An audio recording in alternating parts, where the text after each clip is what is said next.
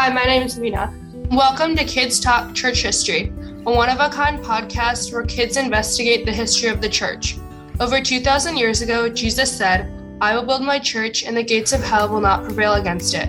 Has he kept his promise? How has Jesus built and preserved his church against all odds? Come with us on a trip through history to find the answer, here on Kids Talk Church History. Does the rain not fall equally upon all people? Does the sun not shine for all? And do we not all breathe the air in equal measure? Why then are you not ashamed to recognize only 3 languages and command the other nations and races to be blind and deaf? Who said this?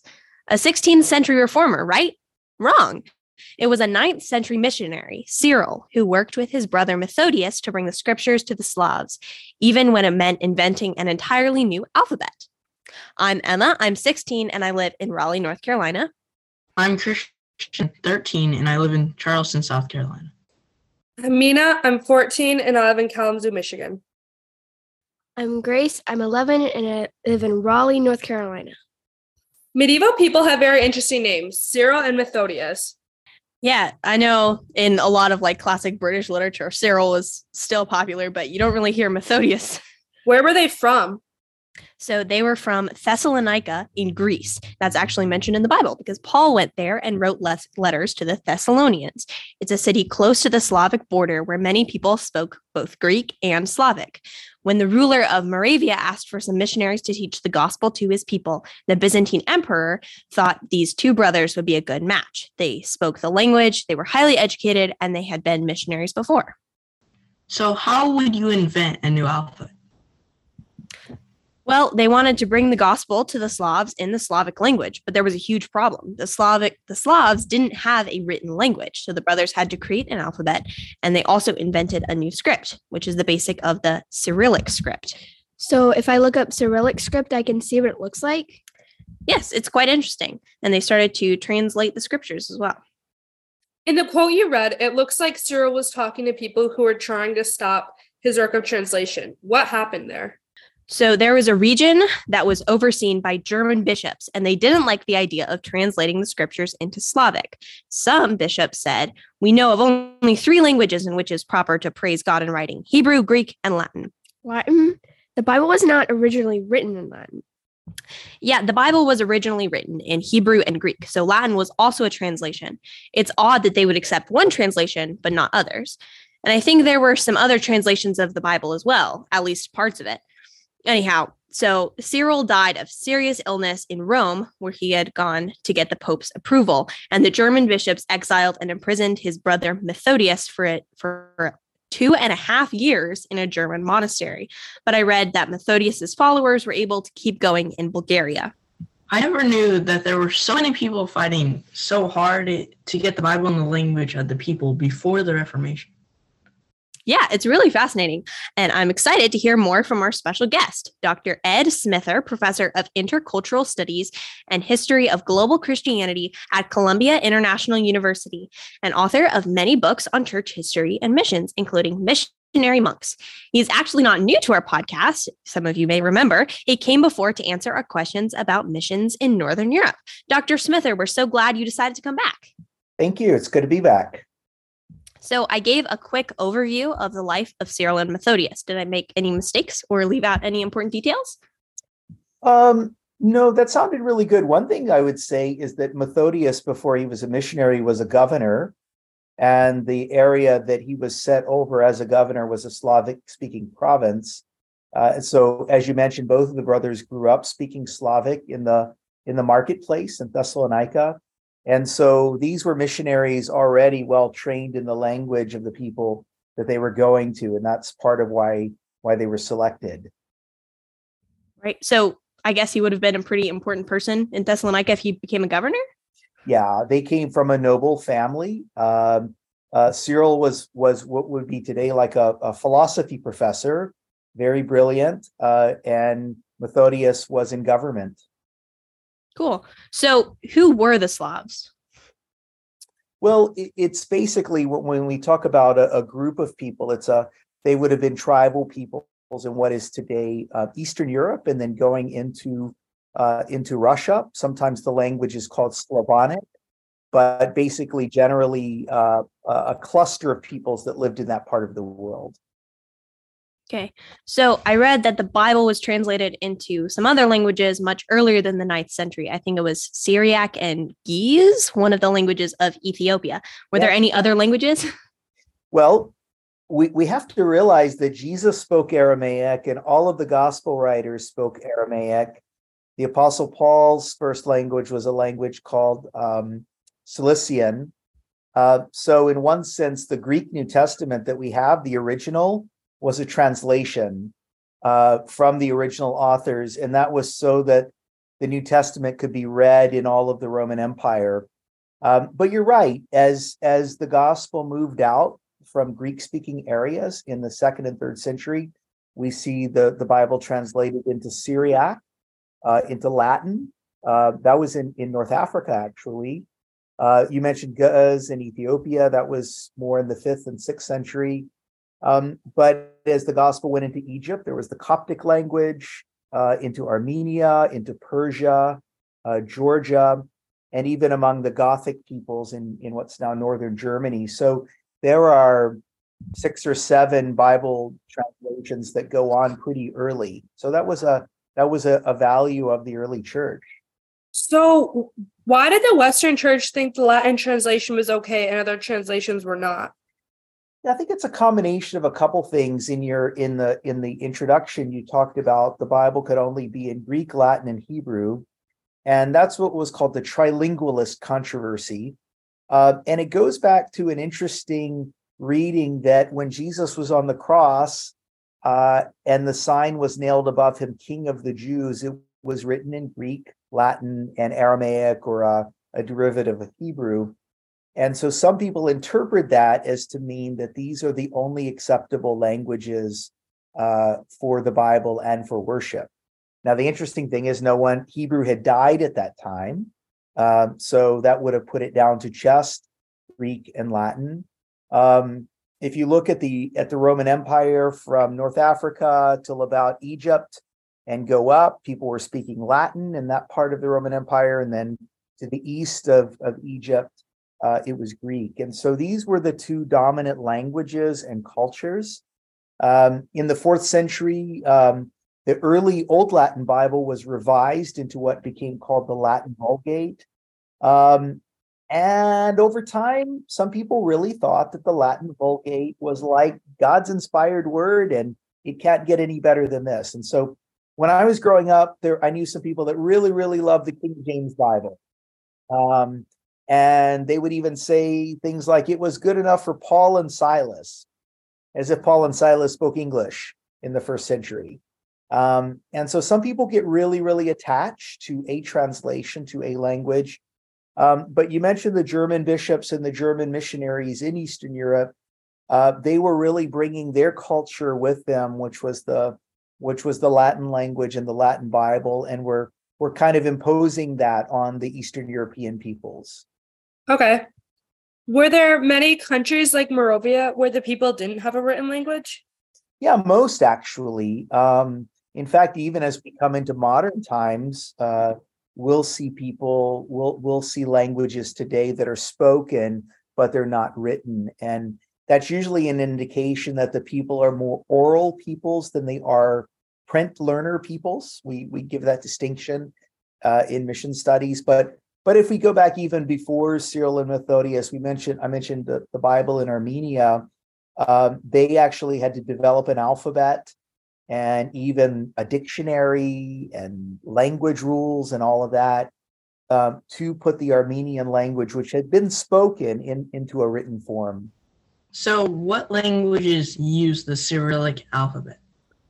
Well, today would be a lot of the languages of Eastern Europe. And so languages like Bulgarian and Serbian, of course, Russian, they call it Cyrillic now, which comes from Cyril's name. And that was a later version of the language. But yeah, it became widespread throughout Eastern Europe and Russia. So it seems that the rulers helped to spread the gospel in their regions. Cyril and Methodius were invited by the ruler of Moravia, and the Byzantine emperor helped to send them there. And I read that the missionaries to Bulgaria were encouraged by the local king, and that a Tsar of Russia, Vladimir the Great, chose the Orthodox Church as their state church.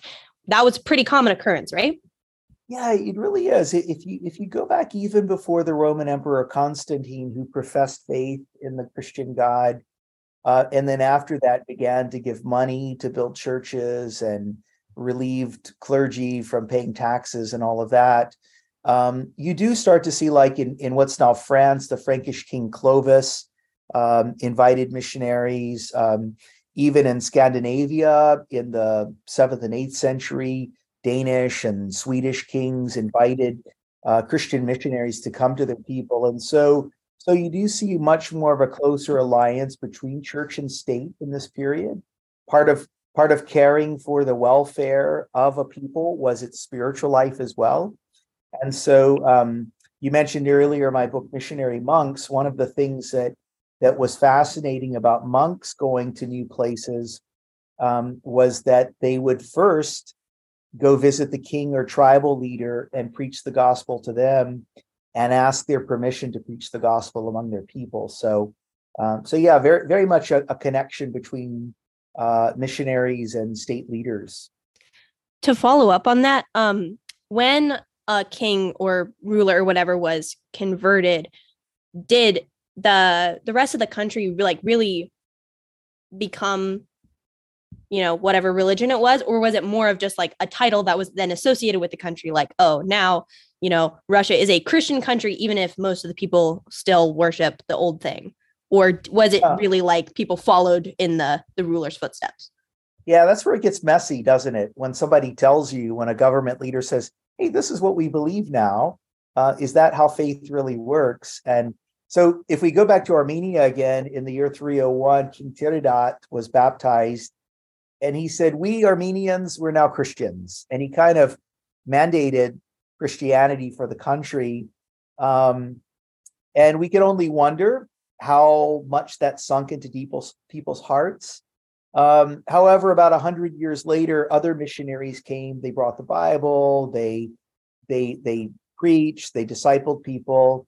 And we start to see Christianity taking hold there. So the interesting thing is, it was actually Prince Vladimir's grandmother, Olga, who was interested in Christianity coming to Russia, and she invited missionaries to come. But there was great resistance on the part of the Russian nobility for 2 generations until the time of Vladimir, and so it kind of has mixed results. So I have read that Vladimir chose the Orthodox Church because he liked their fancy buildings. Is that true?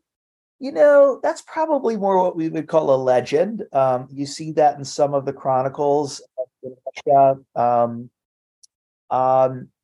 Although I think it's believable, because even if we look back into the Bible at a king like Solomon, who built himself a beautiful palace, but he was behind the building of the Jerusalem temple.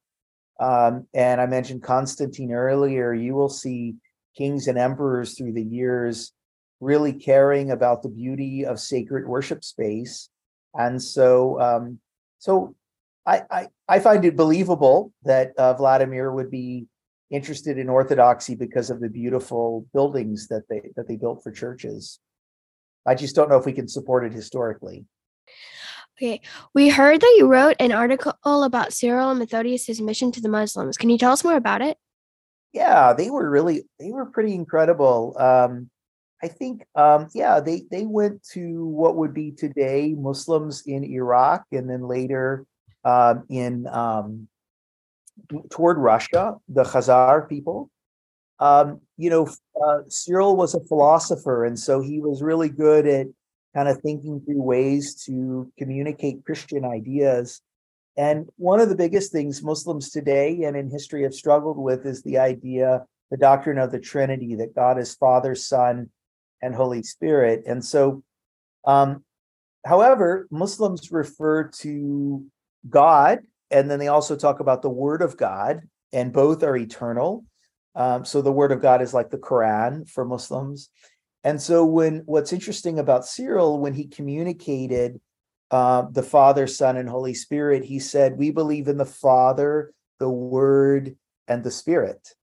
Because in the Bible, Jesus is called the Word of God, the Word that became flesh. And so he does a good job of using common ground ideas between Christian ideas and Muslim ideas to help make understood a difficult concept. And so I think those were some of the ways that they were effective working among Arab Muslims and others.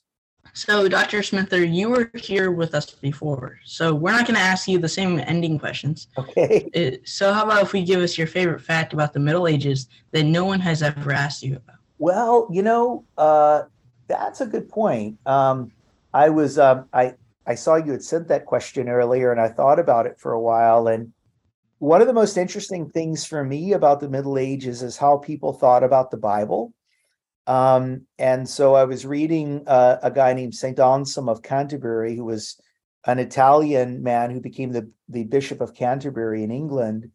And when he described reading the Bible and meditating on the Bible and praying with it,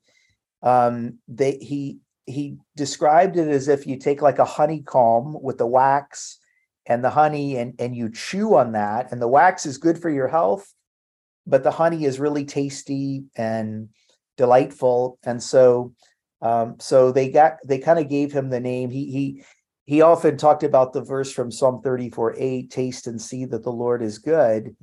And he likened that to every time we open our Bible it's like a honeycomb is going into our mouth. And I really like that. I think as we read the Bible, we can think, oh, I've read this before, I know this. But the fact that they talked about really chewing on the Bible and digesting it, and they use such powerful images that, so I think that's something we can learn from them, a delight in God's word. So that is such a beautiful word picture. Well, Dr. Smither, we are so thankful that you decided to spend this time with us once again. Hopefully, it's not the last time. Well, we have to say goodbye for now. As usual, listeners have an opportunity to win a copy of Simonetta Carr's book, Church History, which includes information on the early missions to Eastern Europe. Just visit our website, kidstalkchurchhistory.org, to enter the drawing. While you're there, you'll also find past episodes, special news, recommended readings, and more. And if you would consider making a donation to support the work of the Alliance and podcasts like this one, we'd really appreciate it. You can also be entered into the drawing by submitting your questions or comments on the website or to questions@kidstalkchurchhistory.org. In partnership with the Alliance of Confessing Evangelicals and on behalf of my co-hosts, Grace, Christian, and Mina, I am Emma. Thank you for listening to Kids Talk Church History.